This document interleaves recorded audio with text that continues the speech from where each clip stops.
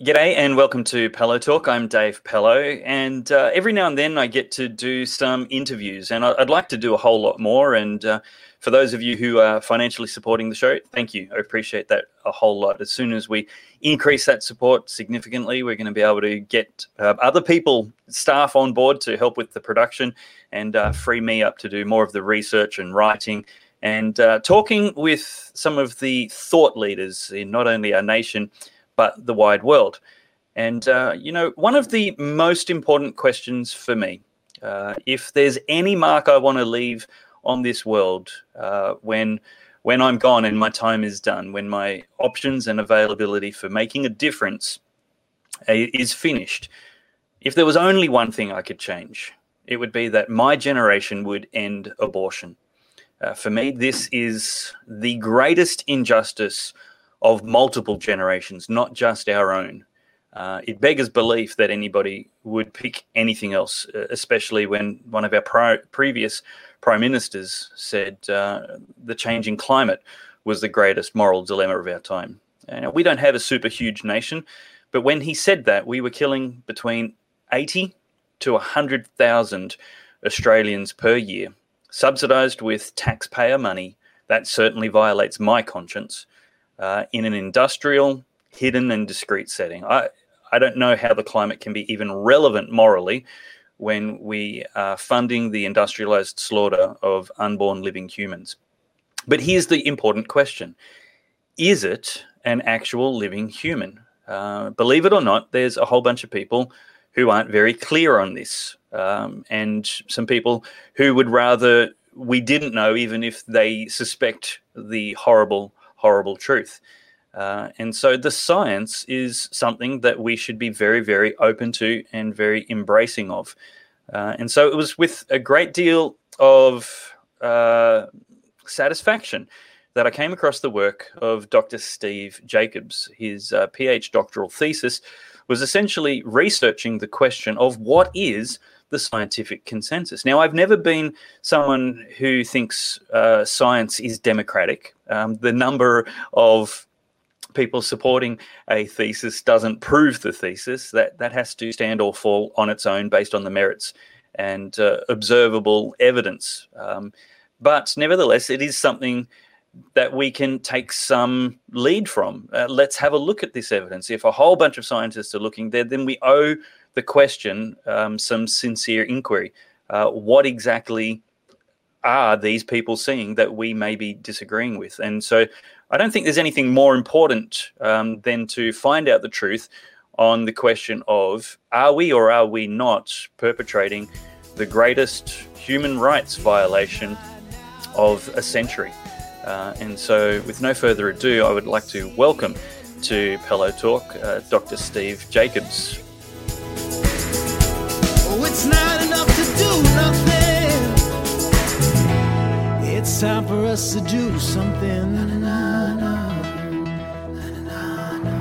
Steve, welcome. Thank you for having me, Dave. Now, your doctoral thesis research was very exciting, and so were the conclusions, and maybe even heartbreaking at the same time. However, let's go back a whole bunch. Before you came up to doing your doctoral thesis, you had a question on your mind, and you've been, even before you started this thesis, you had been on a significant journey.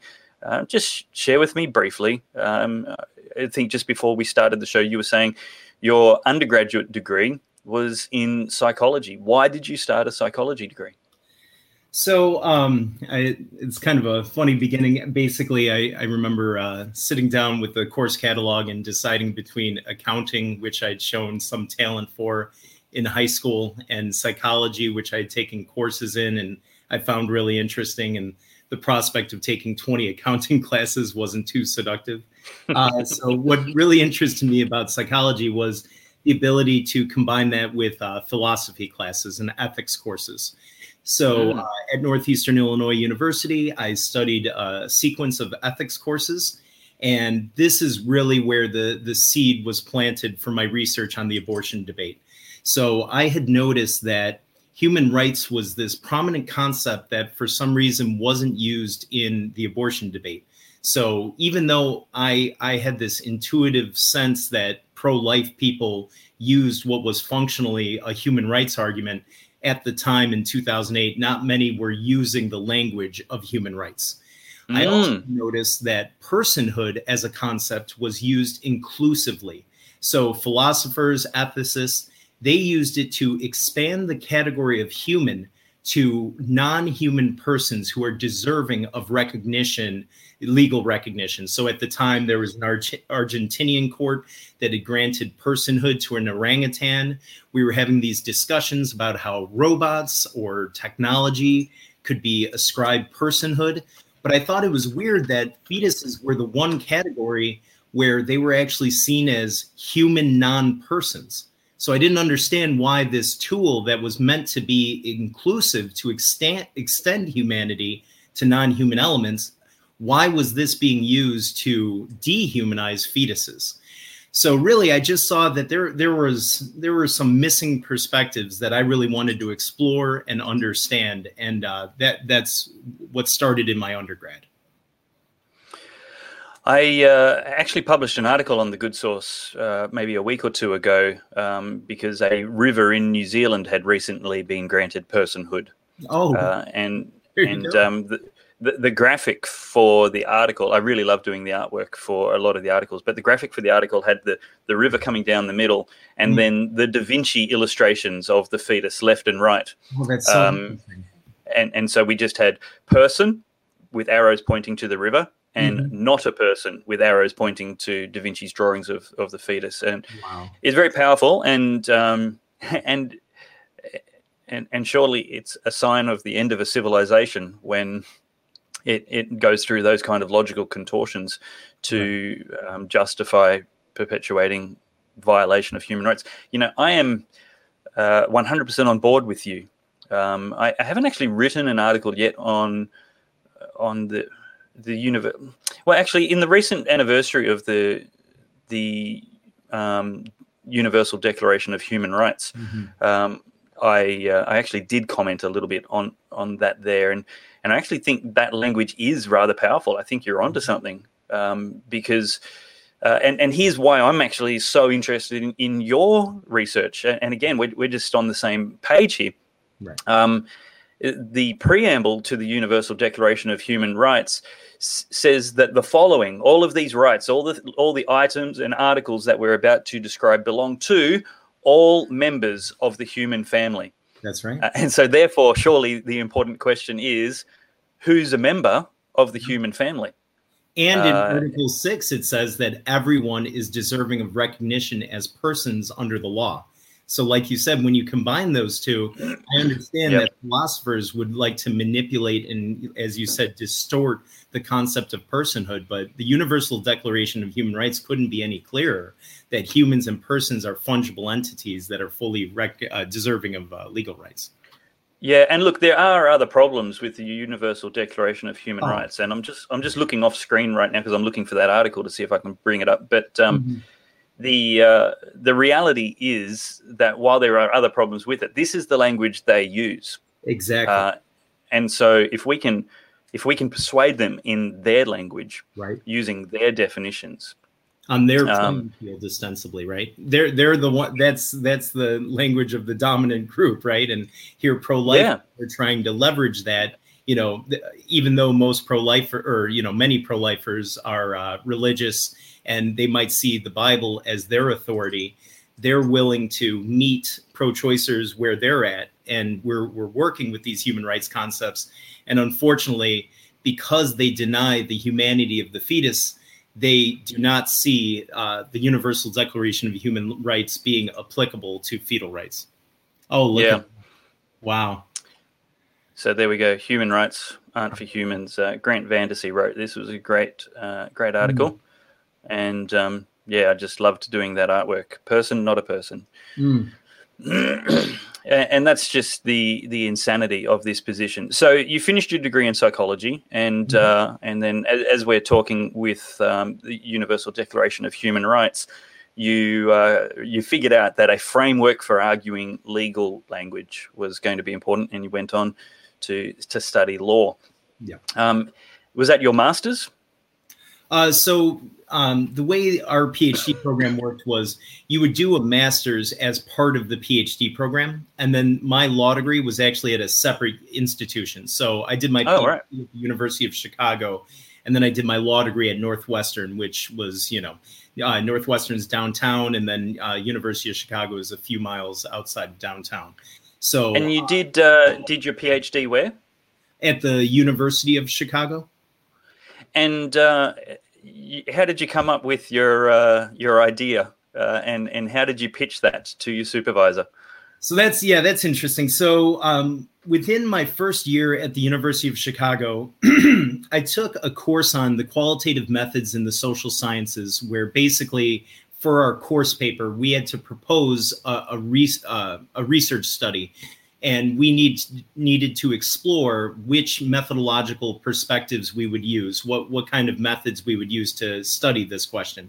So when I proposed exploring how I could do my master's and eventually my dissertation on the abortion debate, my professor actually said, no, it's too controversial, you can't do it. And when I explained that the controversy was the very thing I was interested in studying, he still said, no, you can't do it. And I basically languished for a few years before I could find a professor who was willing to support my research. And it was only once I committed to going to law school, I took the LSAT and did everything and was accepted to Northwestern. And then I found a professor who was willing to support me. Now, this is kind of an interesting story in terms of the actual study asking biologists on when life begins. This started at Northwestern. I was taking a public persuasion class, one that taught us how to write speeches and deliver speeches. And I gave my first talk on abortion.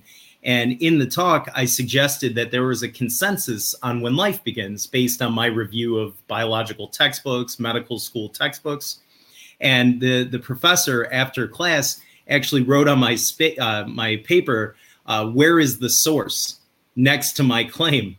And in that moment, I realized, oh, yeah, if you want a source, I could go out and get the source. So what started, what he meant for evil, it ended up being for good, because he was trying to be snarky and undermine me. But all it did was plant the seed for me studying this question. Academia. Yeah. Whatever you do, don't tell us the truth.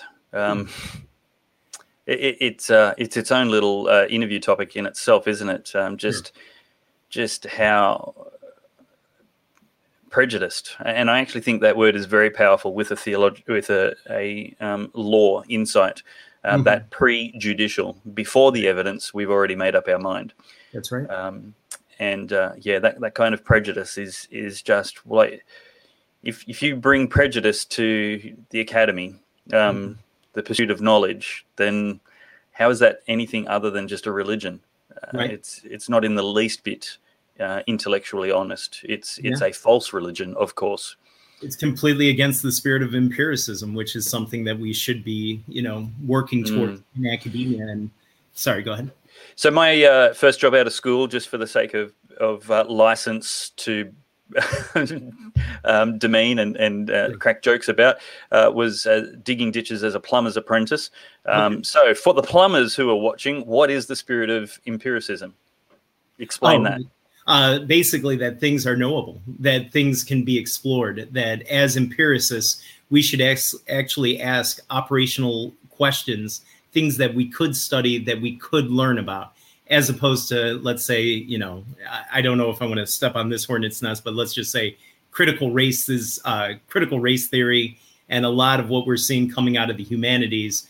One could argue it's fundamentally anti-empiricism, because now even I just saw Scientific America had a piece coming out suggesting that no hypothesis is falsifiable, going against the nature of falsifiability.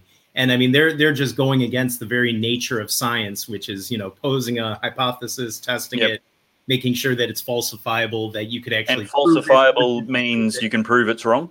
Or disprove it, yeah. or disprove it. Right. Yep. Great. Because if I just make a claim that there's no way in which you could prove it wrong, well, what's the utility of that claim, right? Yep. Okay, so you get asked, what's your source for claiming there's a consensus among biologists on the definition of life, and then you say, I'm going to go ahead and find that. Was it? How long did it take for you to jump from I don't have a source to that will be my doctoral dissertation? Yeah, that's interesting. So at the same time, I was becoming a certified mediator. So while in law school, I took a series of courses and I became a trained mediator, figuring out how to sit down with, let's say, a plaintiff and a defendant, and figuring out how they can move forward amicably without having to avail themselves to the law by letting a judge rule in their case. So I used to go to small claims courts between, let's say, landlord and tenants. And we used to sit down and just have a discussion about how they could move forward amicably. So I used that methodology to study the abortion debate. And what I found was I actually conducted these mediations between pro-life and pro-choice law students. And I found that we couldn't move forward with a productive discussion without defining what a fetus was. Because when you think about it, it really is the bedrock of this debate. If it's true that a fetus is not a human, let's say it's true that life begins at birth, essentially pro-life people are just trying to force people to have children. They're not protecting life. They're not protecting humans. They just want to force women to have children. If it's true that a fetus is a human, then pro-choice people actually do not believe in universal human rights. And they believe only certain humans deserve rights, those who've already been born.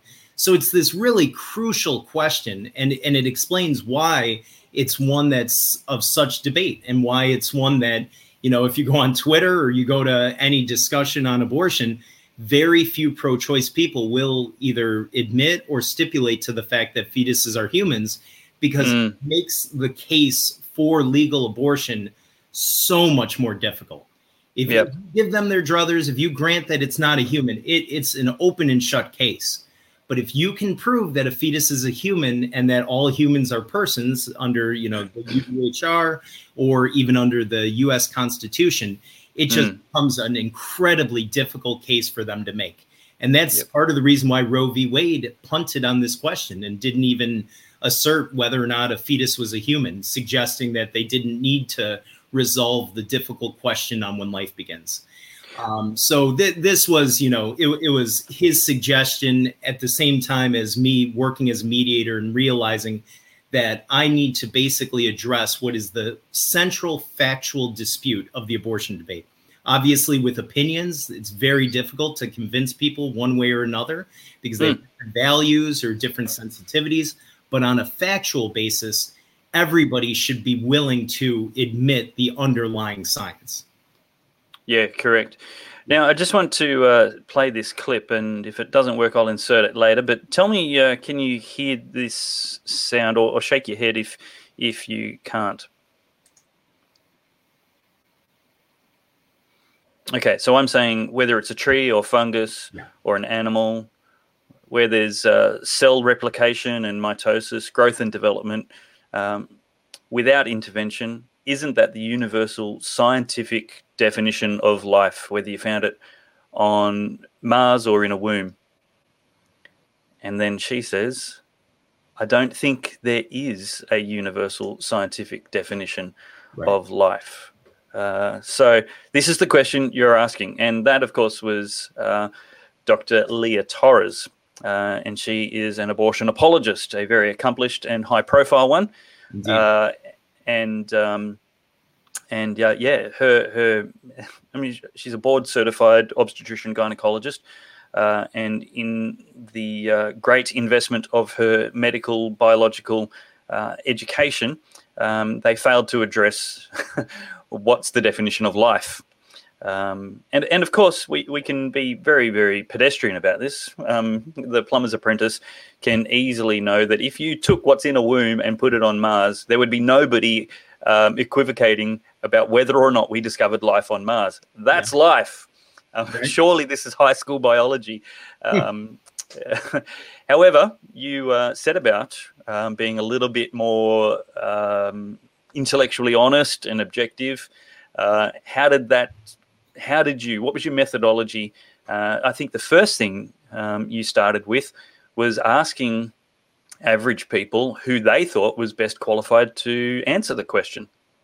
That's right. So at the end of the day, it wouldn't make sense for me to just say, okay, biologists are the most qualified to answer this question, because I actually don't know that the majority of Americans would assent to the authority of biologists, right? So it could be just this intractable question that one side says we should be listening to religious leaders and the other side says we should listen to philosophers, and neither side cares about biologists, right? That was possible. And this is what I'm talking about in terms of empiricism, right?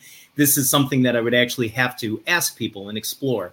So I had surveyed over 4,000 Americans online, and I found that over 80% selected biologists as the Now, let me ask the important questions. How did you select them? Was the methodology for itself kind of prejudicing, or how random was the sample of people you asked that to? Right. So this was a completely random sample on Amazon's MTurk. So it's called Mechanical Turk. Basically, it's this website where tons of researchers use it as a participant pool. You can target people by state, by age, by gender. I opened it up to anybody who was in America. Now, as is typically the case with MTurk, they were more likely to be non-religious, more likely to be liberal, Democrat.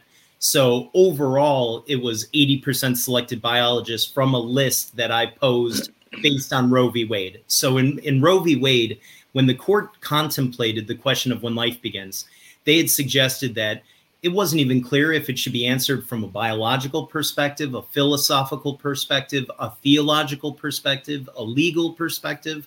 So I presented them with a list of biologists, philosophers, religious leaders, Supreme Court justices, and voters. I saw that as representing the full gamut of which perspective this question should be answered from, right? Sure. So let me just interject that it should be stated as fact, or my assertion is that Supreme Court justices are respectable but not authoritative.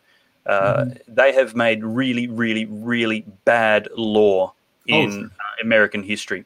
And the perfect example, if we're going to take Roe v. Wade out of the options, would be the Dred Scott case, where the justices, in their finite wisdom, no sarcasm availed, in their very limited wisdom, they decided that the Constitution actually provided for the property of people as possessions, hearkening eerily to the Roe v. Wade decision.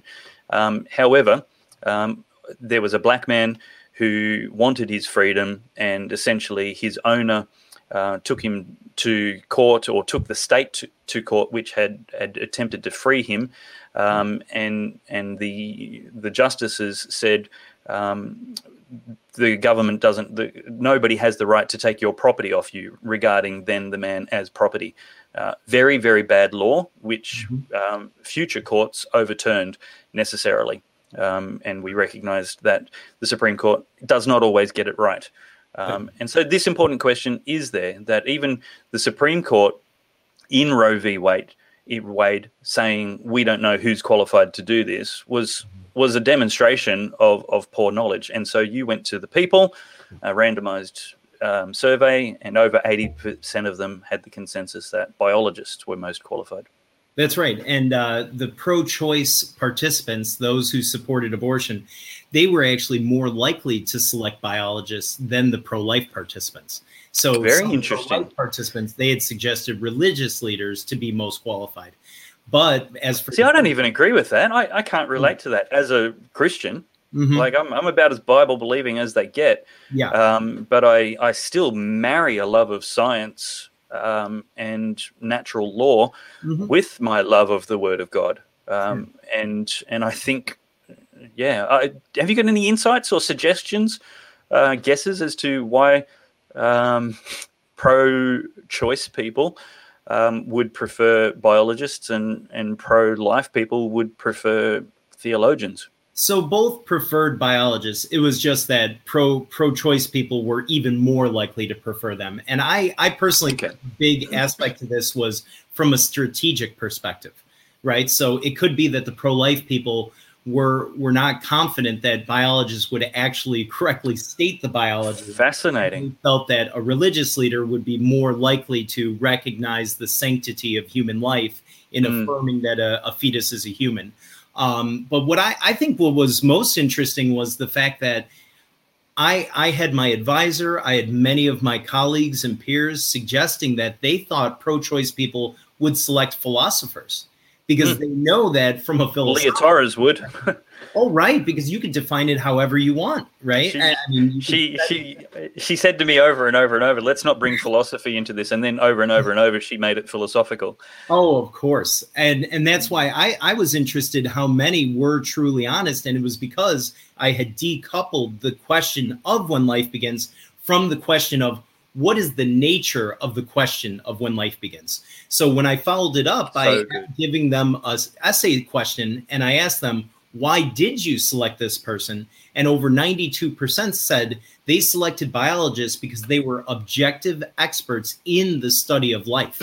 I mean, it's right there in the name in biology, right? So I basically was given my mandate to go forth and to ask biologists from a biological perspective, because, you know, the reason I asked the essay is also they could have technically said, it's not because it's a biological question, but because I believe biologists are moral and upstanding citizens who will be honest. But no, they targeted them because of their biological perspective. Okay. And that's what led me, when I posed the surveys to biologists, to ask very narrowly about their biological perspective on the question. Right. Now, I think you used the words descriptive in your executive summary. Was it descriptive as opposed to normative? That's correct. Woohoo! I'm getting academic. Wonderful. And this goes back to David Hume, a famous philosopher's is-ought distinction. So there's a difference between what something is and what something ought to be, right? So you could actually look at this question of when a human's life begins as the difference between the descriptive perspective, which is, what is this thing? Is it, which is the nature of science? You are there to observe. Yes. And so, when people use the words science says, you know they've got an agenda, because science doesn't say anything. That's science. Correct. It's like an apple. It doesn't say anything. It just sits there, and you get to observe what it is, but there's no ought question or answer in the apple. Exactly. Although you could use the is to bear on your question of ought, right? And I mean, I think that's in the very nature of human rights, is you have to know, is this thing a human in order to grant it human rights? And this would, and that's why I wear this T-shirt. Is because this is the ought. This is what people try and give it a technical label. And I'm happy for you to call it a gumboot if that makes you happy. Right. Because that's not what we're talking about. This is what we're talking about. This is the is. And so if you're happy on killing who and what this obviously is, back to you. Right. So with the is ought, just quite simply, I think this is another area in which we'll say the bigger supporters of abortion rights, they seek to distract and confuse and conflate this discussion, when really it's just really simple. The reason why I asked biologists is I wanted an objective understanding of whether or not this fetus is a human or a non-human. You know, is it akin to my skin cells or my liver cells, that they are human in terms of the adjective? Or are they human in terms of the noun, where, you know, obviously your skin cells are qualitatively different from another human. That other human is an actual human organism. It is a human, the noun. It is not only human, the adjective.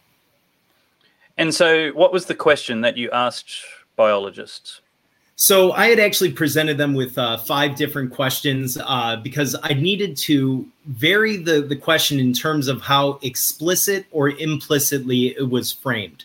Because if you just come out to biologists and say, is a fetus a human, that allows for enough of a signal that they might think this is a question related to abortion, and they would be more predisposed to answering strategically. Right. So let's say with Dr. Leah Torres, we have to be honest and say that she is predisposed to denying the humanity of a fetus. Full stop. Right. And that there's nothing interesting or mystical about that. It's probably fair to say she's predisposed, but the reality is that she doesn't. She vastly. I've had a lot of conversations with her, and there are times where I'll finally be able to nail her down. And then she waffles back.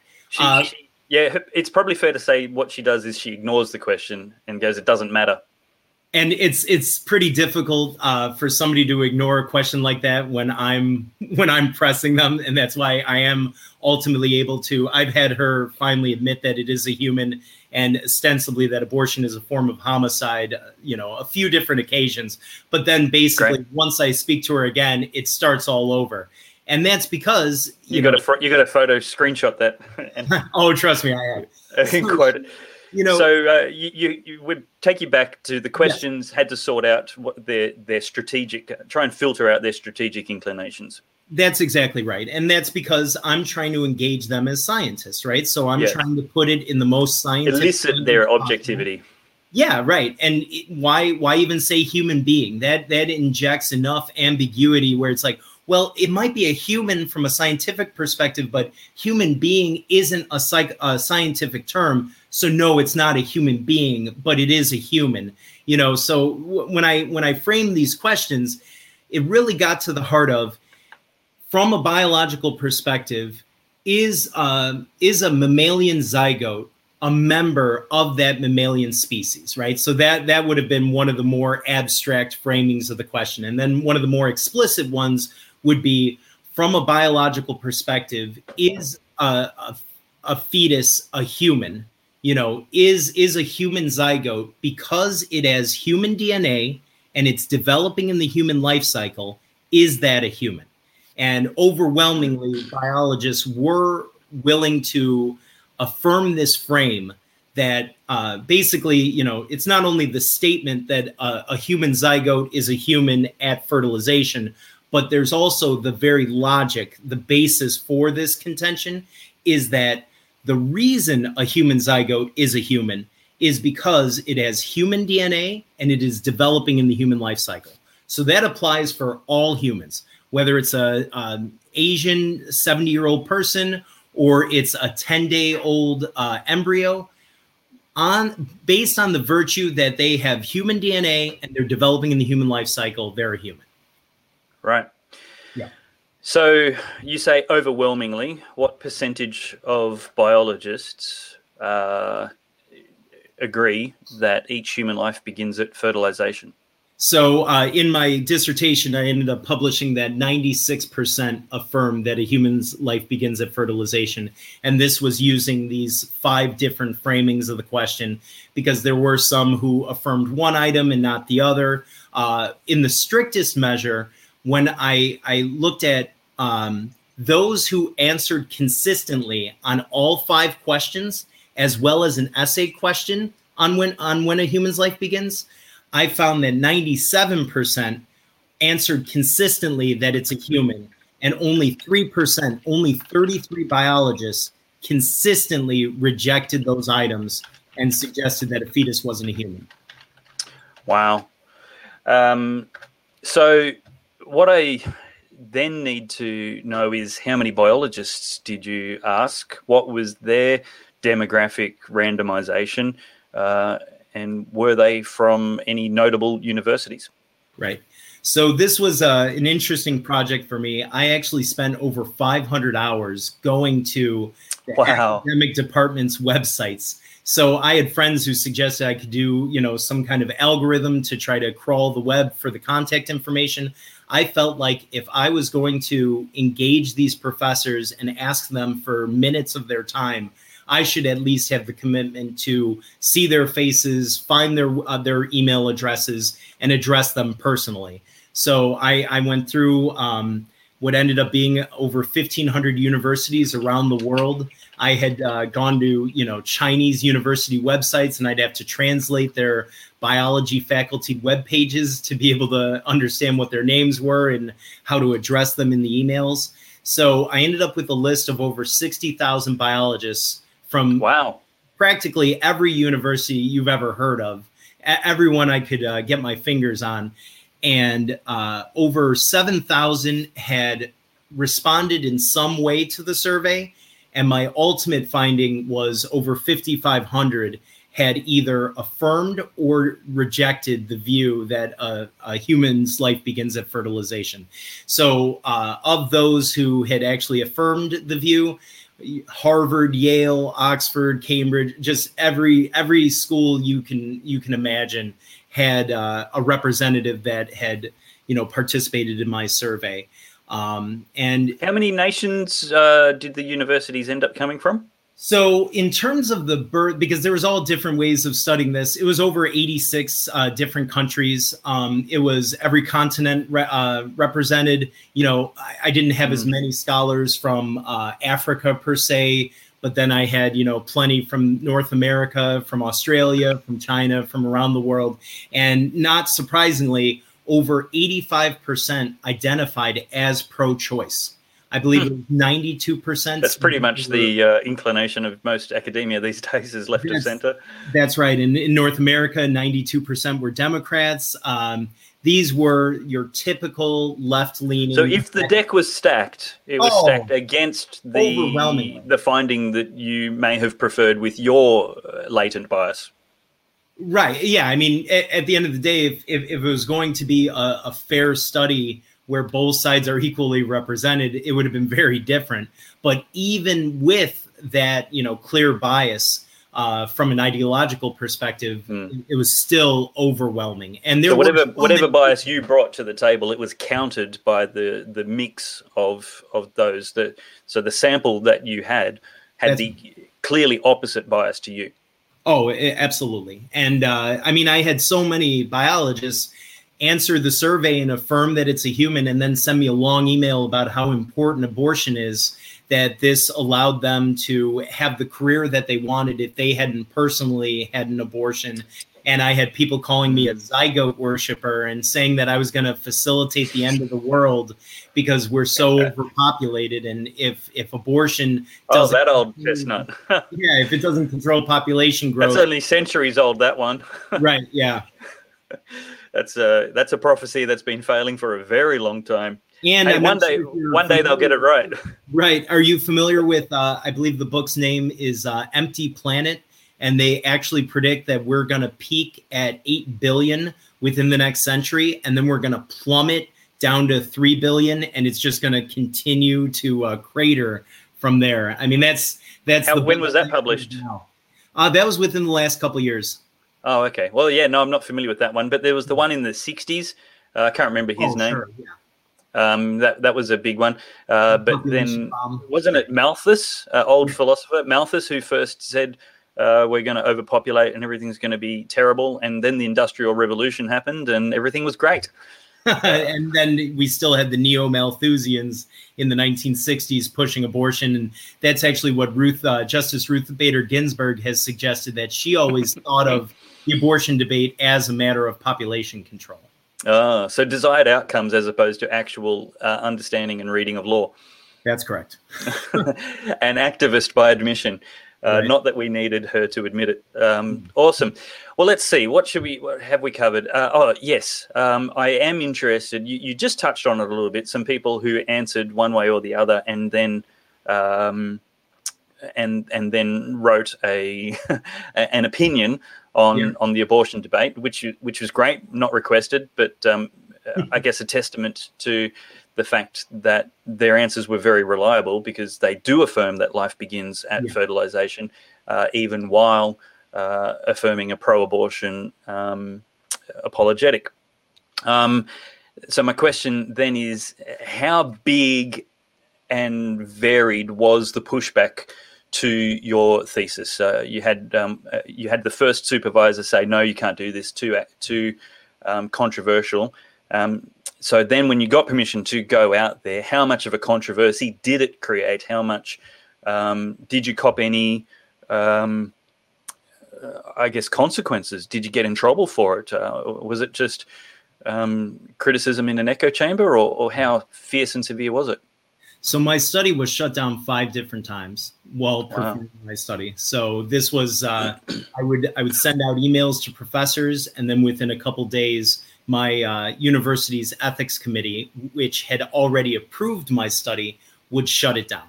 And basically, they had received such a pushback from many of the biologists who, let's just say, their ideological biases were activated when they were asked this question, this scientific, really simplistic question. And that was what was interesting, how many biologists, some would say, this is such an elementary question. We all know this answer. We've known it since the 1800s.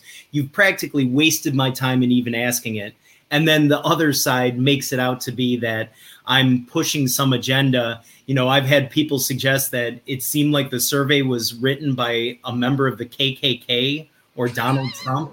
I mean, just the most absurd accusations coming from these very educated. I mean, if you're a professor in biology, we're looking at least 10 years in post high school education. I mean, these are very otherwise impressive people as scientists. And to see them being brought down by such a simple question, and I think it, you know, I talk about this in my dissertation and some of the pieces I've written, it really signals how motivated their reasoning is. That another way of framing it is they're basically thinking about abortion in such a way that protects their identity. And that's kind of what I was getting at with Dr. Torres. So you have to think about, if you admit that a fetus is a human, then you're admitting that abortion is a form of homicide. A very confronting reality. Oh, right. It's the killing of a human, right? So like I had suggested earlier, you know, when you say that 56 million humans are killed in abortion each year, if you have to recognize them as humans, then you have to recognize it as the most prolific form of death that we have. But if you deny the fetus as humanity, it's just clumps of cells being removed, and it's no different than removing tumors from humans. So basically what's going on for these people is, if they admit that a fetus is a human and abortion is a form of homicide, they're at risk of giving over to their conscience, of making that logical inference that abortion should be restricted, at least in some cases, which really risks their identity, because this is so wrapped up in one's identity as either a Democrat or as a liberal, because it really is the crown jewel of the left right now. I mean, there is no more sacred issue than abortion. I mean, there are Democrats who support all kinds of things, but there's practically no more pro-life Democrats. And we've actually seen this in America. I've actually heard there's a significant number. I thought there was something like a third of the Democrat members party were essentially pro-life. Right. So I'm talking in terms of elected representatives. Okay. Yeah. Sorry. So I don't even know how you could be pro-life and a member of the Democrat Party with their platform. I guess blissful ignorance. I don't mean to be cynical or snide. I mean, they literally don't know what the Democrat platform is, and they just, you know, vote for Obama because he's black, or something equally shallow and willfully ignorant. Well, there's also the matter of misrepresentation by the media, right? So I'm not sure if you're familiar with this, but there's a bit of an issue with bias in the media in America. I'm not sure if you've come across that. So even recently, there was a piece by the Washington Post, I'm not sure if you'd seen this, that they suggested that the Democratic platform actually supports pain-capable legislation and banning abortion after 20 weeks, which is the most absurd contention. And we've had a lot of pro-lifers push back on that and call for a retraction. And last I checked, Washington Post still hadn't done that. So it's even the matter of a lot of these pro-life Democrats, they might not be fully apprised of just how pro-abortion the Democrats are. Because, I mean, if you look at the Democratic convention the other week, they didn't even talk about abortion. Whereas that was a rallying cry in the past, their victory has been so total that they feel there's just no use in showing just how radical it's been. Is it that they're that smug and confident with it, that their platform is so well known and established, or is it that it's become a bit of a liability? Is that wishful thinking on my part? It is a liability. That's sorry if I framed it in a confusing way, but that's the very reason, is that they have had their victory. So there really is no need for them to keep pushing. I mean, you look at Illinois, they basically eliminated all pro-life legislation over the last few decades. New York, Virginia, I mean, they're what they frame as their attempt to codify Roe, they're really removing any protections for fetuses and any. See, I would have thought if there wasn't a mood amongst the population that was changing and becoming uncomfortable with the violation of human rights that is perpetuated by the likes of Planned Parenthood, then I would have thought if that wasn't the case, the ascendant sentiment, that the Democrats would come out and go, our rights are under attack. You have to donate and vote to us. And you're saying it didn't even get a mention. So I'm thinking that's a temperature, taking the temperature on the nation. They're like, we've got more to lose by mentioning this than to gain. That's absolutely right. Yeah. I'm in complete agreement with that. I think that they know that if you look at polling, very few people support abortion that is taxpayer funded throughout pregnancy. Conversely, Trump has looked at his polling. There's no probably about it. And he's come out hard trying to advertise in big flashing headlines. I mean, just in the most recent episode of one of our shows by a commentator called Lyle Shelton, he plays the speech from Donald Trump accepting the nomination of his party. And Donald Trump's speech is all about how extreme, how radical, how unmitigated a gross human rights violation the Democrat platform is when it comes to the topic of abortion. So he's clearly saying there's something in this nation which is going to favor pro-life and not pro-abortion politicians. Right. I mean, not a single Democratic senator supported the Born Alive Protection Act, which basically provided for a 5-year sentence for anyone who doesn't report the denial of services to a newborn who survived an abortion. Yep. So Elizabeth Warren made this out to be something that was denying women's rights. This wasn't even about abortion. This was about what happens after an infant survives an abortion, and they push back against that. And that's what was so ludicrous about the Washington Post suggestion that somehow Democrats are very moderate on abortion and that they allow for restrictions after 20 weeks. They won't even allow for the protection of born alive infants. Yep. So they're barely even moderate like Moloch. Right. And Donald Trump, he absolutely is the most pro-life president. When we talked about human rights, what I like to hearken back to is his speech at the United Nations, when he basically pointed his finger at these global bureaucrats and told them that they have no right to tell sovereign nations that they don't have the right to protect prenatal life. And, you know, he spoke at the March for Life. I was there. It was a very I'll have to come to that one year. Yeah. Oh, definitely. And he recently suggested that he's going to do everything in his power to protect prenatal life. And even when you brought up Dred Scott, there was a Professor Pecknold, who recently suggested what's called the Lincoln Proposal. And he wants Donald Trump to follow in President Lincoln's footsteps, that President Lincoln actually issued, I believe it was passports to slaves at the time, going against the Dred Scott decision. So what Professor Pecknold is suggesting is that Donald Trump should declare prenatal humans, all fetuses, persons within the meaning of the 14th Amendment, and that this would be a huge boon for the pro-life movement. And I mean, I couldn't imagine anything I would want more. It would be a huge step forward, and I think it would cement his legacy as the defender of prenatal life that President Lincoln was for slaves.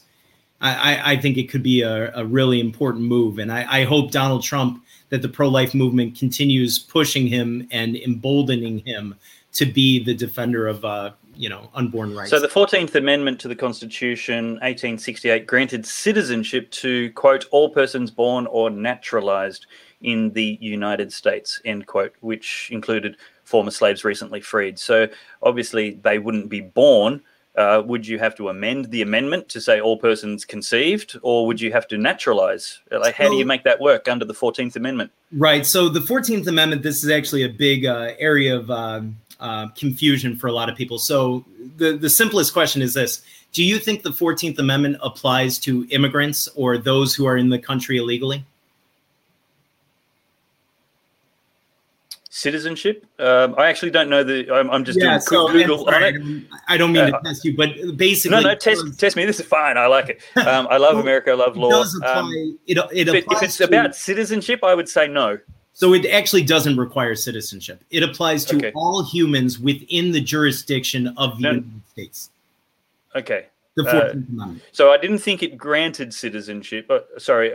I didn't think it required citizenship. I thought, well, what I'm reading here says it grants citizenship.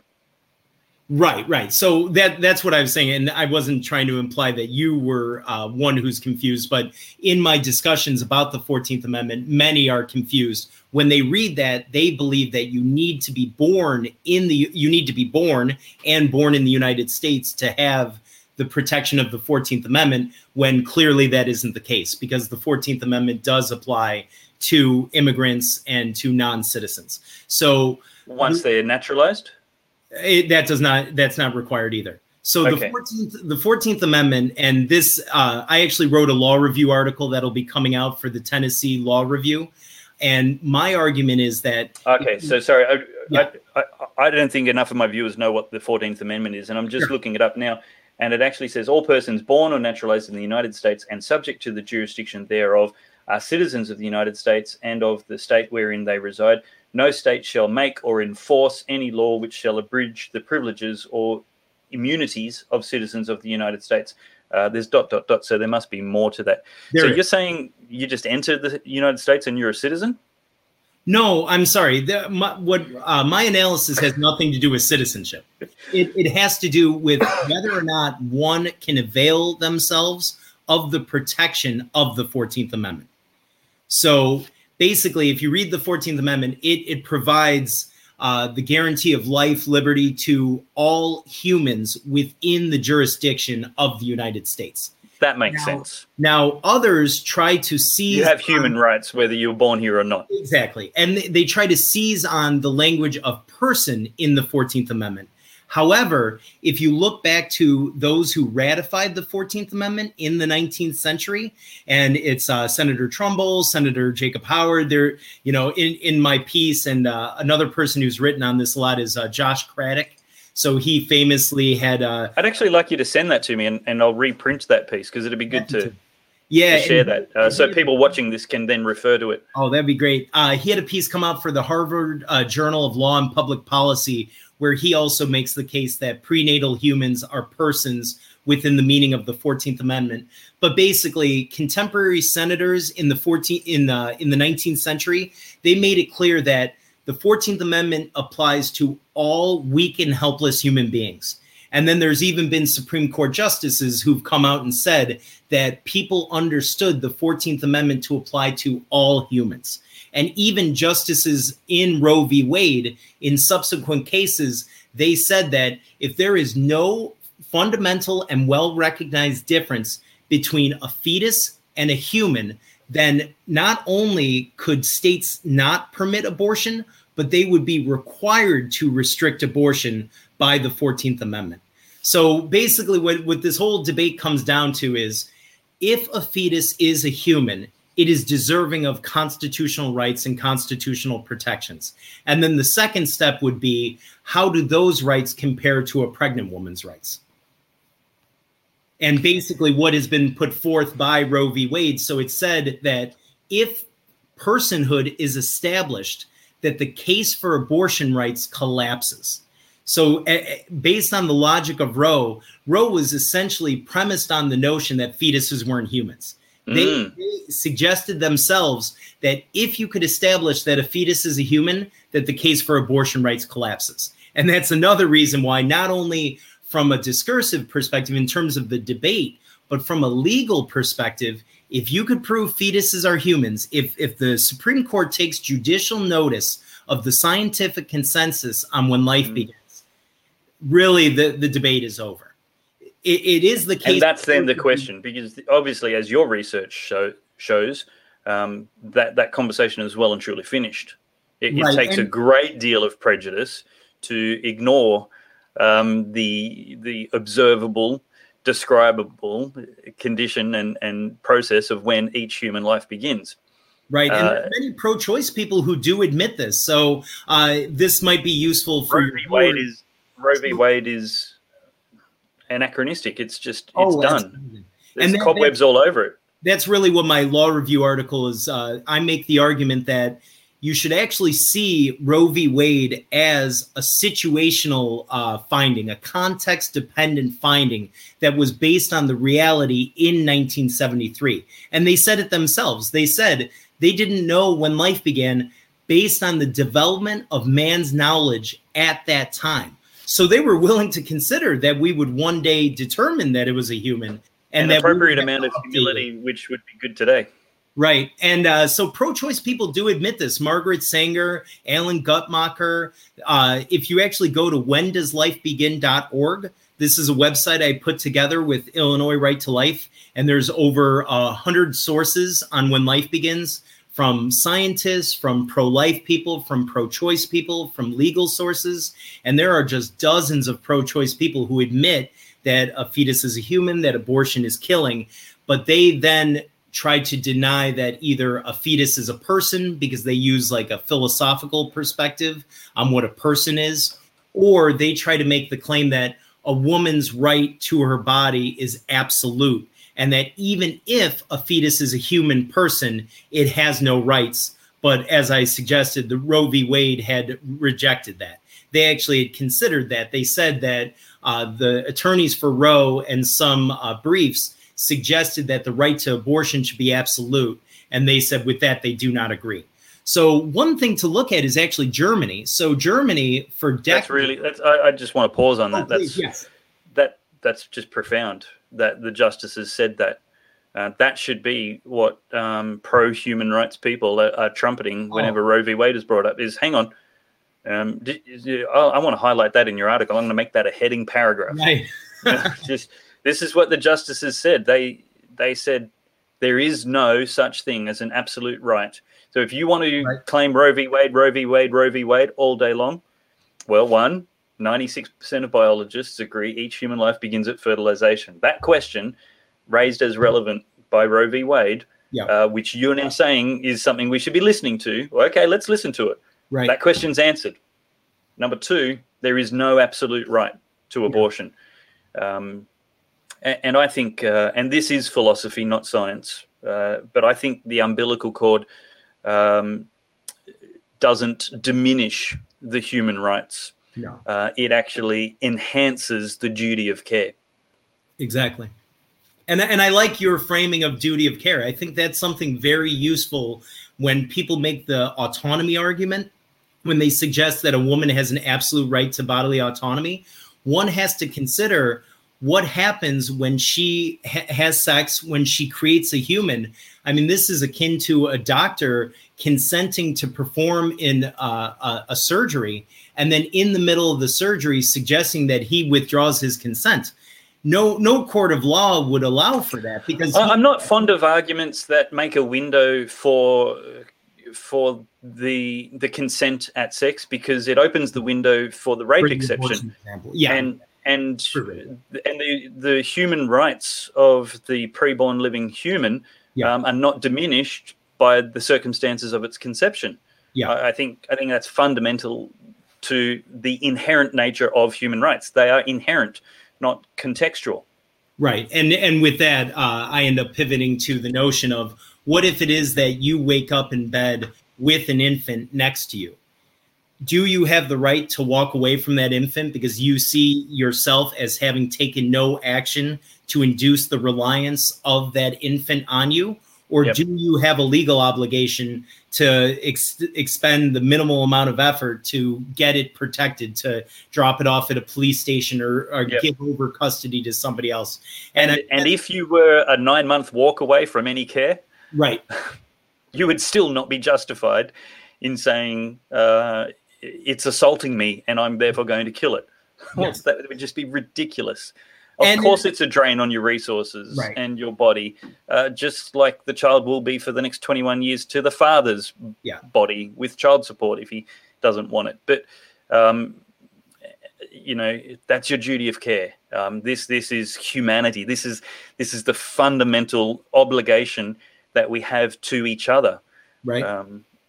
This is what makes us human and not animals. Exactly. And that's why I try not to get too much in the thought experiments because anytime you move it from what is a very clear-cut case, which is there being legal responsibilities. The other thing is, what I think is useful when you think about abortion is to just recognize that if it's a human, a homicide is the killing of a human by another human.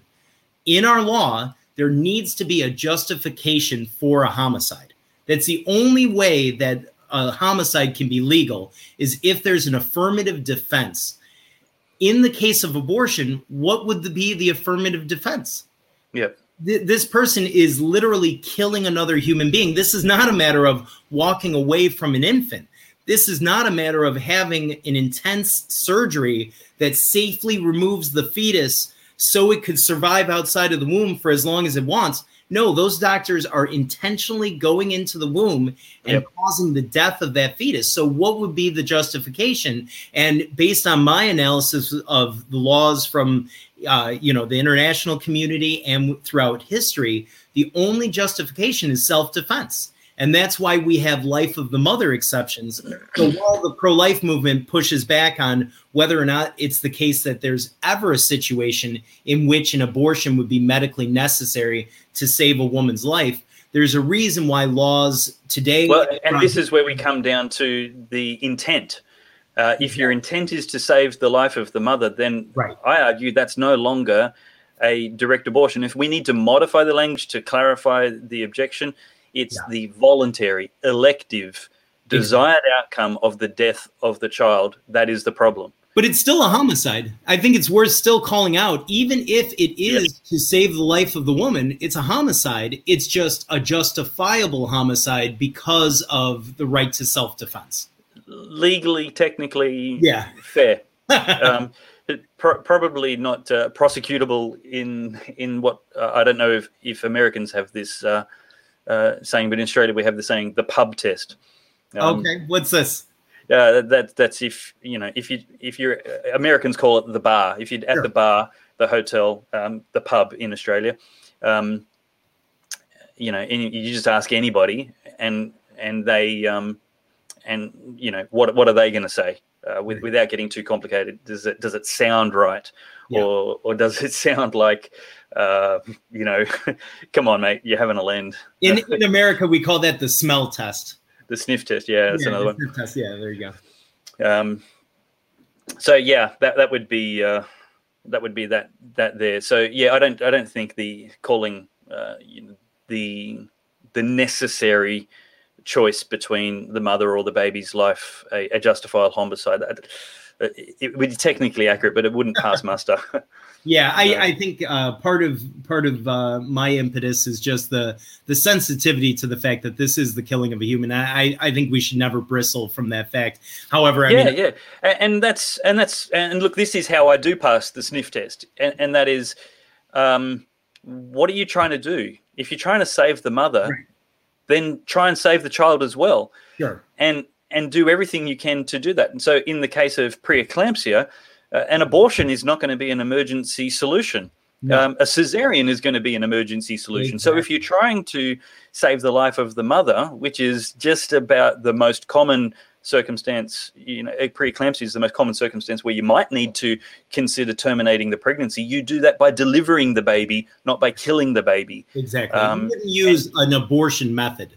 You wouldn't use what are typically seen as the abortion methods for that. Correct.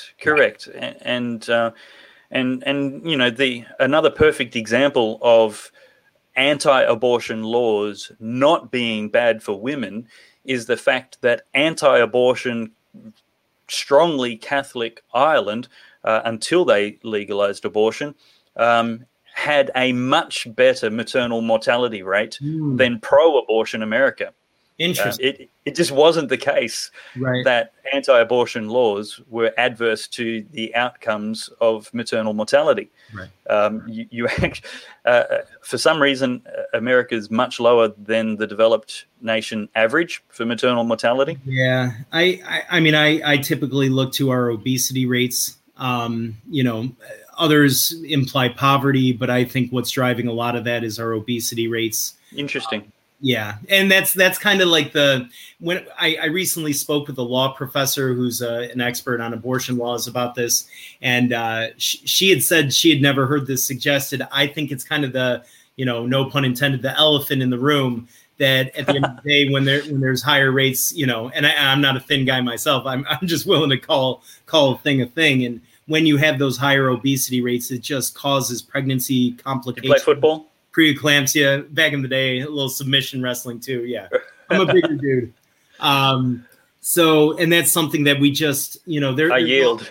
No. There's a whole host of health issues that Americans face due to our diet. I mean, some have described us as overfed and malnourished. That, if you look at our diet and our carbs. I think it wasn't too long ago. It might have been 10 years ago. I can remember Australia's average obesity was bigger than America's, so we're up there competing with you. Yeah, as you. However, our maternal mortality rate is maybe half America's. Yeah. I think we're 0.005%, and you guys are like 0.0012. Last time I looked up the data, which, by the way, is about the same risk as dying in a fatal car accident when you hop in the car, go around the corner, and buy some milk. So. Another thing that Leah tried to argue with me was that every pregnancy is a risk to the mother, and that's just statistically not true. Risk of stretch. She says everyone is medically indicated. I mean, she suggests as long as there's a higher rate of dying in an abortion, in pregnancy and childbirth than abortion, she sees as every single abortion as medically necessary. Is what logical contortionism, which would never pass a triage ethics exam. I mean, obviously, you don't kill something anyway. It's just beyond ridiculous, contemptible assertion. That is, it's not even attempting to be sincere. And you have to look at the incentive. What reason does she have to be sincere? I mean, I think that we. Well, I like to grant the benefit of that doubt, and the reason we had an hour-long interview was because I wasn't trying to embarrass her, and we were trying to just have a dialogue, and it wasn't about gotcha. It was let's test each other's ideas, and that was important, and I do that all the time. I think. Just to try and bring this home, because we're a bit over an hour now, and that's okay because it's a really great conversation. But really enjoyed it. I think there's only, I think anybody that is still pro-abortion after they acknowledge all the facts, that they acknowledge that they're killing a living human, if they assert that a woman's rights are absolute, a woman's autonomy is absolute, even at the mortal cost of somebody else's life, I think the reality is that's probably not something we can counter. We just have to acknowledge is an extreme and radical position that is anti-human rights. And then they're clearly not pro-human rights. At best, they could describe themselves euphemistically as pro-woman rights. Right. And that then needs to be clarified is at the cost of all others. Yeah. I mean, based on the human rights calculation, there really is no way to defend elective abortion. I mean, this is akin to human sacrifice. Even if you believe 100%. that one has the right to practice their religion, we all recognize that there's a hierarchy of rights such that you cannot kidnap another human to sacrifice them, claiming that your right to practice your religion is more important than their right to life. So the right to autonomy, the right to make medical decisions, these things are all secondary to the right to life of somebody else. And when I surveyed Americans, I actually found that they did say this. So even pro-choice people admitted that the right to life. I hate using that term. I hate cooperating with their euphemisms. You're not pro-choice. Oh, I know. Yeah. When you're pro one choice, there is no choice. You're just pro-abortion. That's a really fair pushback. I still have. You feel you need to play nice with their language? Well, when I was in my PhD program, I mean, that's one thing we didn't get to. The fact that not only was my study shut down 5 times, my advisor threatened to leave my project and said that I couldn't continue my study because he didn't want to sign off on a project that would produce data that members of the pro-life movement could use. So I literally had to shift advisors in the middle of a research project. And this was after I had to ask, several different professors to step up and support my research after he abandoned me. So you have no idea what the politics were, how difficult it was. I mean, I had to basically... I'm happy to explore that a little bit more. We didn't really get into the full details of that. If you want to talk about that a bit more, 5 times you got cancelled, shut down. Yeah, I mean, it was the case that I would sit in the room with my advisor who himself had made a name for himself defending female genital modification. So he's basically the father of cultural relativism, cultural pluralism is how he liked to frame it. And here I worked as his teaching assistant for 5 years. He knew what my priors were. When I started the project, I told him, I believe abortion is a human rights violation.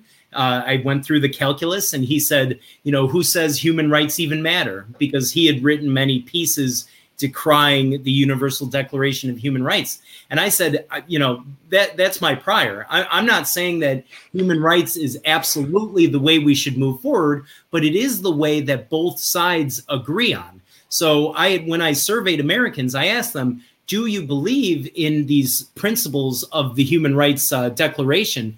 And 97% said that they believe that all humans deserve the right to life. All humans are equally deserving of rights. So that is why that was the playing field I wanted to use. Like you had said, that's what pro-abortion people assent to. So he knew all of that. But once he saw how hot things were getting, once he was threatened himself. So I actually had professors write letters to him and suggest that he had done something unethical by even supporting my project. And unfortunately, the water got a little too hot for him, and that caused him to pressure me to give up on my project. He wanted me to stop collecting data when I was only 20% of the way done. When I had only had 1,000 respondents, he said, "You're not continuing." He even suggested that he would recommend that I not receive my PhD. I mean, there were biologists calling for me to be kicked out of my department, that my project wasn't deserving of a PhD. So there were just so much politics and so many things I had to do basically to survive in that world. And I mean, as a mediator, you can't really go about saying what is the most correct term when that would seem ideologically slanted, even though, let's be clear, that's what all of the news agencies do. So when you look at their style guides, they recommend that you call supporters of abortion rights advocates. And then when you describe pro-life people, you're supposed to call them abortion opponents, which I never thought made sense. Why don't we? I'm happy with that. Well, I am anti-abortion. No, you're a fetal rights advocate. I'm just. No, you don't think you're a human rights advocate? I'm also a human rights advocate. I'm also anti-slavery because it's good for all of them. 100% nail me to the cross. I'm anti-abortion. I'm anti-homicide. I'm anti-mass murder. I'm no. anti-female genital mutilation. I'm anti-rape. Right, I'm, but that's very purposeful. They're trying to frame you in a negative way to make it seem like I'm happy to wear it. Harsh. Well, there you go. But so I'm happy to wear it. I'm anti-abortion. Right. Bring it on. And my generation will make sure that there is no such thing as a pro-abortion candidate ever again. That you, try and. No, I understand. Abby Johnson, when she gave her speech at the Republican National Convention, I think they had described her on the Chiron as an opponent of abortion rights. I understand that you are anti-abortion, but that framing makes it seem like somebody is a draconian anti-human rights person. I actually think the right strategy here is to run towards that slingshot around the sun. Just absolutely, I'm anti-abortion rights. That's like being anti-slavery rights. Thank you very much. You've acknowledged my ethics, my morality, my humanity, and you've thank you 100%. And anybody who disagrees with me is pro-abortion rights. Are you kidding? Right. How embarrassing! How humiliating! Do you even sleep straight in bed at night? Like. Well, when you get into the subtleties of persuasion, I mean, it's one of those things for those who aren't thinking very carefully. This is a culture change thing. You're against rights. And that's why, if you're going to be fair, what it should be is you support fetal rights and they support abortion rights. I mean, I think from a logical perspective, if you were truly trying to make it neutral, you would recognize that both sides are supporting rights. Both sides are human rights advocates. It's just, of course, where you're 100% right is that I may not get the opportunity to correct the narrative or to balance the narrative. We'll only have their framing of it and the perception that people are left with. You are 100% right. And it is intended to be weaponized as a pejorative. Indeed. Yeah, and nevertheless, shows like this exist to say, let's change the culture. If we have to move a millimeter a day, let's start. Right. Let's start. Sorry, millimeter, 16th of an inch. I know, right? If we have to do that, great, let's start. William Wilberforce took a whole generation to end slavery. This is not going to happen in an election cycle, but my generation will end abortion. That will happen. And I'm happy not happy, but satisfied if it takes the next generation to finish the job. But we're starting now. And that's what matters, right, is that we win. So slavery was with us for thousands of years. Yes, the abolitionists, it didn't end quickly enough for them, but it ended. And while obviously it rises up in certain pockets, and it's probably the case that you can never eliminate any human behavior just because humans are so robust, they're so durable, they're so defiant. We could change our laws just like we did with slavery. I'm sure there were people who said you will never end slavery, that they were even more confident that we wouldn't end slavery than people today are confident that we wouldn't end abortion. Yep. And there's a couple of questions I want to ask you. We're just going to keep going until you have to go to bed or something. I'm fine. I'm happy to continue. I might chop this up, or I might just leave it as a long one. But okay, so one of the questions I got to ask, and I don't know if there's a good time to ask it. We might just jump around a little bit now. When I quote the data, your very good, reliable data.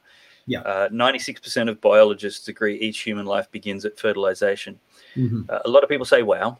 A lot of people go, what do the other 4% believe? That's right. So that's the funny thing. Essentially, they are answering from this motivated reasoning perspective, right? Those 4% are typically those who are either so cynical or so nihilistic that they know what's going on and they do not want to be counted amongst the consensus, right? And at the end of the day, if you've done enough survey research, you realize that there's a ceiling on any question. I don't know that I would get 96% to say the sky is blue. I mean, people misread questions. People are defiant.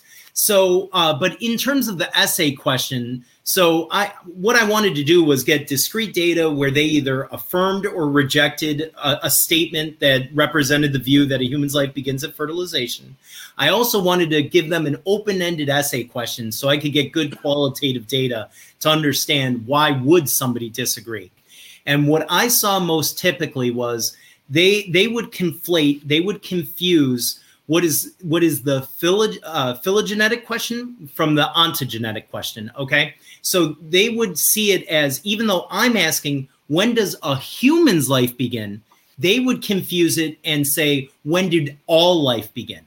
So I actually had people responding to the question, from a biological perspective, when does a human's life begin? And they would say 5.7 billion years ago.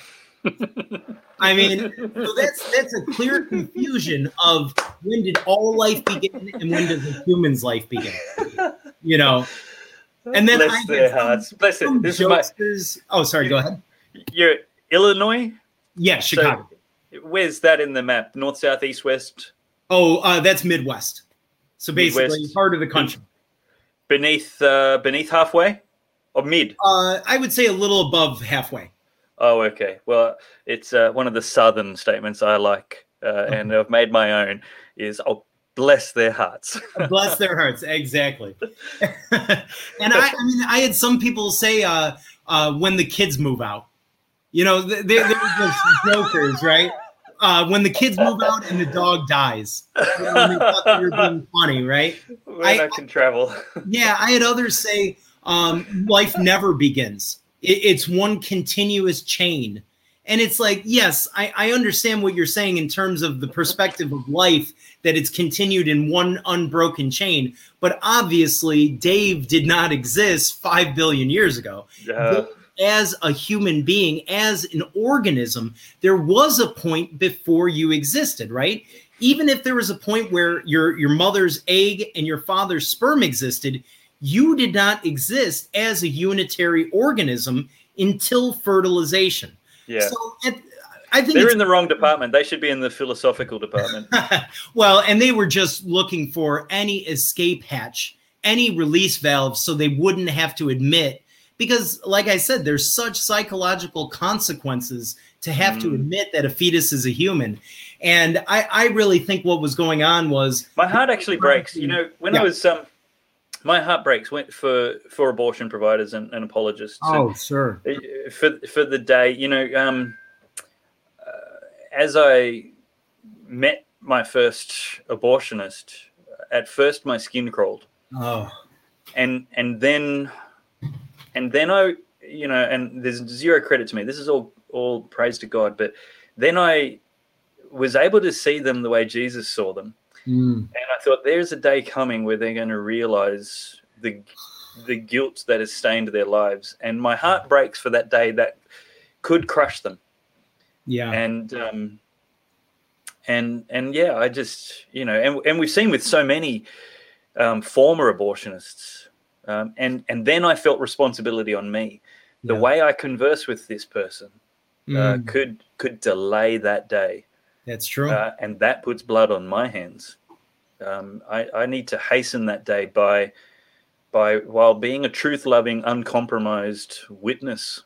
I still need to love them for who they are, not what they do. Yeah. And yeah, that's just that confronting truth, which is why I 100% believe why they contort philosophy and ethics and logic and biology, and as you said, look for that escape hatch from that reality. And it's not only them; they've been taught in this way. So when I give a lot of pro talks, and I go around Illinois giving these training seminars, basically to help people have compassionate conversations with people in their family, in their friend group who have different beliefs about abortion. And what I tell them is, this is not an opportunity to prove how smart you are or to prove how wrong they are. That this is an opportunity to educate them, to provide them with a perspective or a set of facts that they either haven't been exposed to based on their experiences, or they haven't been able to understand and admit because of their own psychological costs to recognizing it. So when I talk to these people, I try to tell them that, you also shouldn't feel defensive. If an 8-year-old calls you a duty head, there's no reason you should feel threatened by that, right? Similarly, when you have somebody who unfortunately is not understanding the facts and they cannot recognize the science because the costs are too great, you shouldn't feel threatened when they try to insult you or they try to distract the conversation. You should just stick on the topic. And this is, for those who are Christians, in evangelism, they say, stay on the cross, right? Don't get distracted when they want to say, well, what about this sin? And what about this? And why does God do this? Stay on the cross. For the pro-life movement, I tell them, stay on the humanity of the fetus. They're going to do everything they can to move away from that realization, but you just need to stay on that. And you need to do so compassionately, because let's face it, most of these people who support abortion, they didn't understand that it was a human and it was a homicide, and then one day changed their mind for financial reasons. There wasn't a fracture in their personality. They were raised believing this. I mean, we have generations of people, even though in 1828, that was when it was first discovered that a fetus was a human at fertilization. Really? Yeah. How did they discover that? Was that with microscopes or before? Carl von Ernst Baer, I believe it was theoretical at first. So he had actually seen enough data that he was able to extrapolate from it and realize that we all started off as a zygote, that all mammalian organisms do. And then it was later confirmed with... That would have been a lot of postmortems. Yeah. So Dr. Alan Guttmacher, the namesake of the Guttmacher Institute, which is the research arm of Planned Parenthood, I believe in one of his quotes, he said, it's difficult to imagine a time when people didn't understand that a fetus was a human. I mean, there are just so many quotes from even abortion supporters who say that, like, this is so common knowledge. I mean, there's this great article, and I could send it to you, from 1970 in the Western Journal of Medicine. It was a California medicine journal, where it's abortion doctors, as the editor of this journal, contemplating how do they square the fact that abortion is killing, and we have not developed our ethics to support legal killing yet. So how do we wrestle with the notion, how do you support abortion in a populace that doesn't support legal killing? And what they say is it creates this, confusing of logic and this, they have a lot of artful language describing what did they used, what was the one term? It was so interesting. But at any rate, they basically contemplate why people are misled on the humanity of fetuses. And they basically suggest that this is a necessary precondition for passing permissive abortion laws. That if everybody recognizes fetuses as humans and abortion as killing, there's no way you could legalize it, because we didn't have the legal concepts to allow for legal killing. So what did they do? They denied the humanity of fetuses and denied the homicidal nature of abortion. God forgive them. They're just having this conversation is how do we distort reality so we can do wrong? Like, we know what we're doing is wrong. We know what we're doing is wrong. And how do we trick everybody to say it's okay? Sorry, it's my phone going. And it might be cynical, but what they concluded was we cannot shift our ethics. We cannot undermine human rights. So what's the clear answer? We need to deny the humanity of fetuses. And they felt like they were confident enough they could do that. And sure enough, all it took was a Supreme Court decision. Because when you consider the fact that, and most people don't talk about this, but abortion was illegal in the United States from the 1860s to the 1960s. Every single state criminalized abortion other than for the life of the mother. And this was after Dr. Horatio Storer of the American Medical Association put together the Committee on Criminal Abortion. So it was actually our medical association that went state by state advocating for these restrictive abortion laws. So you have to consider, like, if you're in 1973 and you're like, wait, abortion is illegal throughout this country because it's the killing of a human, right? That's how they all understood it. But then Roe v. Wade says, well, actually, we don't know when a human's life begins. And now here we are less than 50 years later, and only 23% of supporters of abortion rights know that a human's life begins at fertilization. Really? Where's that data come from? Because I've heard people in the pro-life movement in Australia say that they think the science argument is somewhat redundant, and everybody knows that life begins at fertilization. But you're saying only 23% of abortion supporters know that. So let's start off with I'm going uphill with that in America too. So I have bosses, I have people who tell me, quite frankly, that they think that the science is unnecessary, that we already know it's a human. Everyone knows it's a human.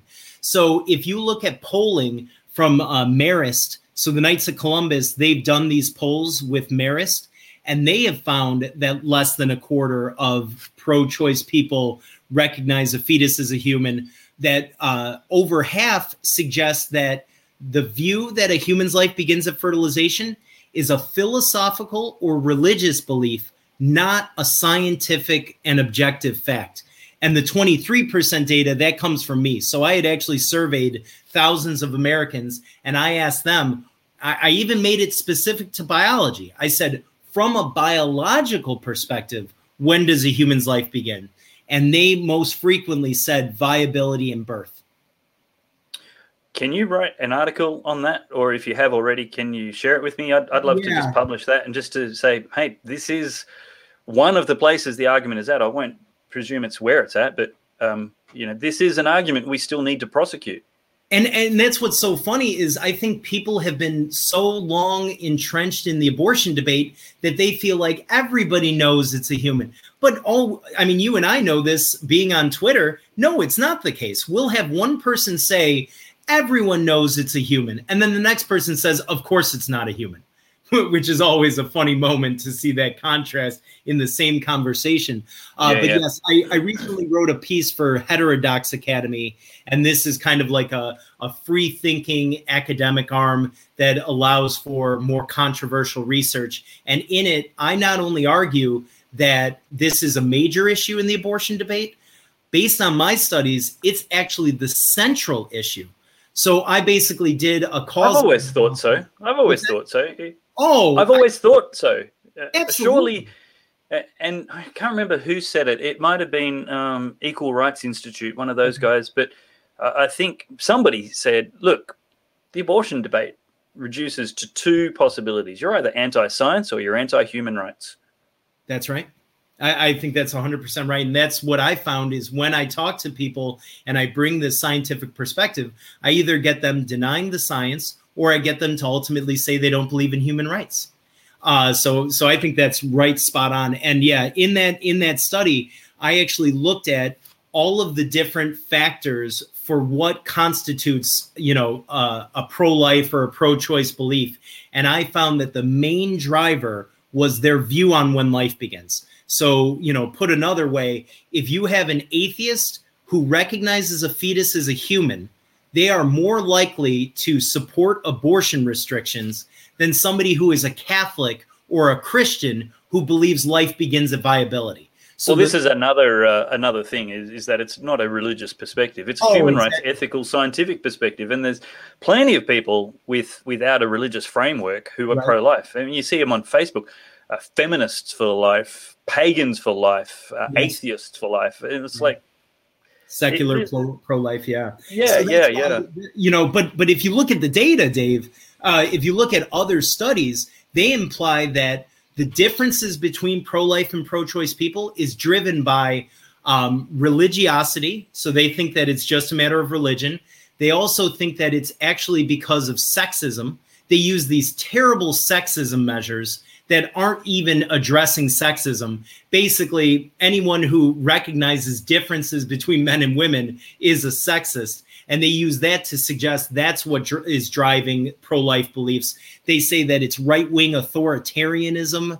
They have all these strange, predictors. And I found in my study, the greatest causal explanation for differences between pro-life and pro-choice people, and it's their views on when a human's life begins. So fascinating, so interesting. Look, let's wrap it up. I've really enjoyed chatting to you. We could probably go for another hour and a half, and maybe we should just do it again. I would appreciate that. This conversation just has to keep happening because, people aren't going back and watching the videos I did 2 years ago. As evergreen as they may be, we just have to keep talking about it. We have to keep this conversation in front of people's minds. You're a leader in your field. I think the work you've done is a watershed moment in the quest for the equal access to human rights for unborn people. And I'm really pleased to make your acquaintance face to face, as it were, continents apart. Would hopefully count you as a friend for decades to come and co-belligerent in this cause. Once you acknowledge the humanity of the unborn child, all of the filters and exclusions from this debate must fall away, just as it was everybody's obligation and imperative to fight for the equality of black people. That's right. It's our obligation and imperative to fight for the justice and equal rights of unborn people, preborn people. I don't like the word unborn. I like preborn. Yeah, I think Dr. Torres has mocked that it almost sounds like they're zombies. And they're prenatal or preborn. And I mean, just to your point, 56 million humans are being killed under the auspices of abortion each year. That's over 1 billion since the year 2000. That's double what was estimated in all human wars in the last 6,000 years. It's less than 500 million are estimated to have died in war. And we're talking about abortion. In 20 years, we've killed double that. I mean, it is the most, as you've said, the most prolific human rights abuse, human rights violation the world's ever seen. And speaking of another human rights violator, speaking of those kind of numbers, another human rights violator quoted, one human death is a tragedy. 1 million is a statistic. And of course, that was Joseph Stalin. And there's a fair equation between his death toll and the abortion industry, although the abortion industry probably embarrasses him for insufficiency. And look, that individual story is the one I just want to finish on this note of empathy and compassion for women who have in the past or maybe even now find themselves in a situation where they believe and sincerely feel there is no other choice. I can't relate to that. But just know that there is a lot of support for you that offers no judgment. If you need healing and counseling for the trauma suffered from a past abortion, my heart breaks for you, and I really want you to find that.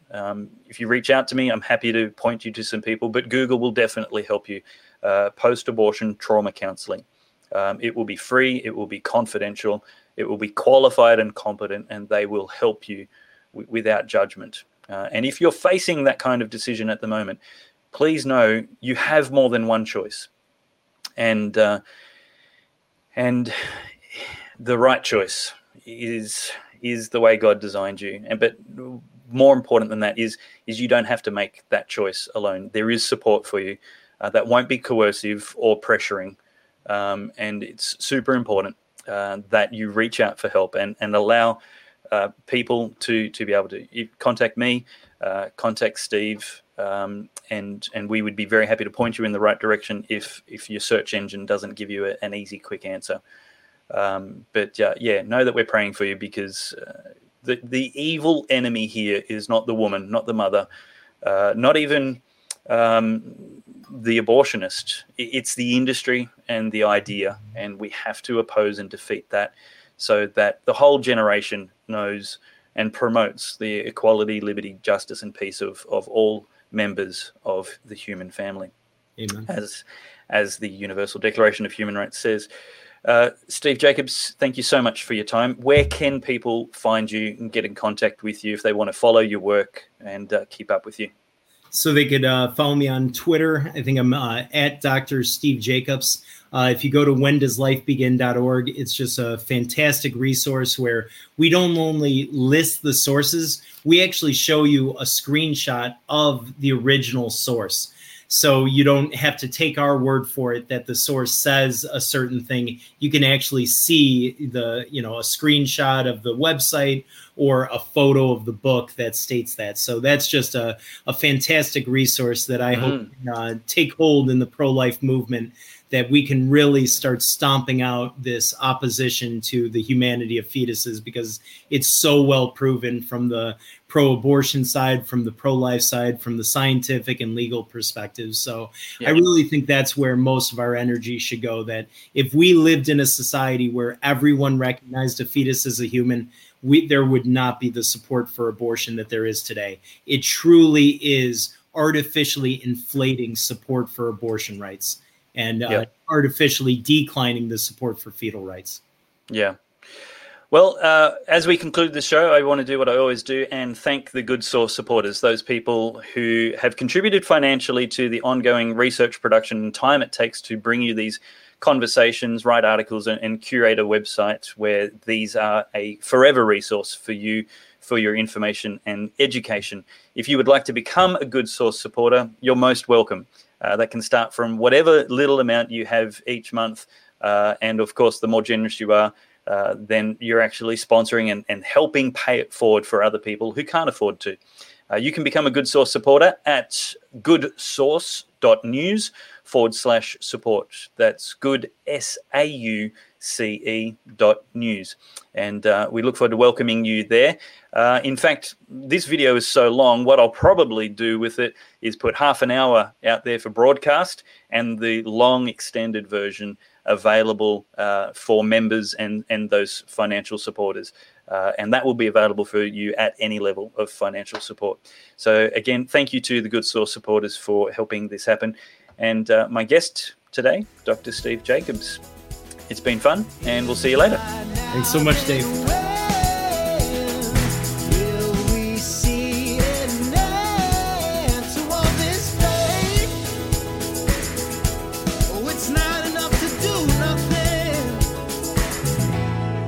Time for us to do something.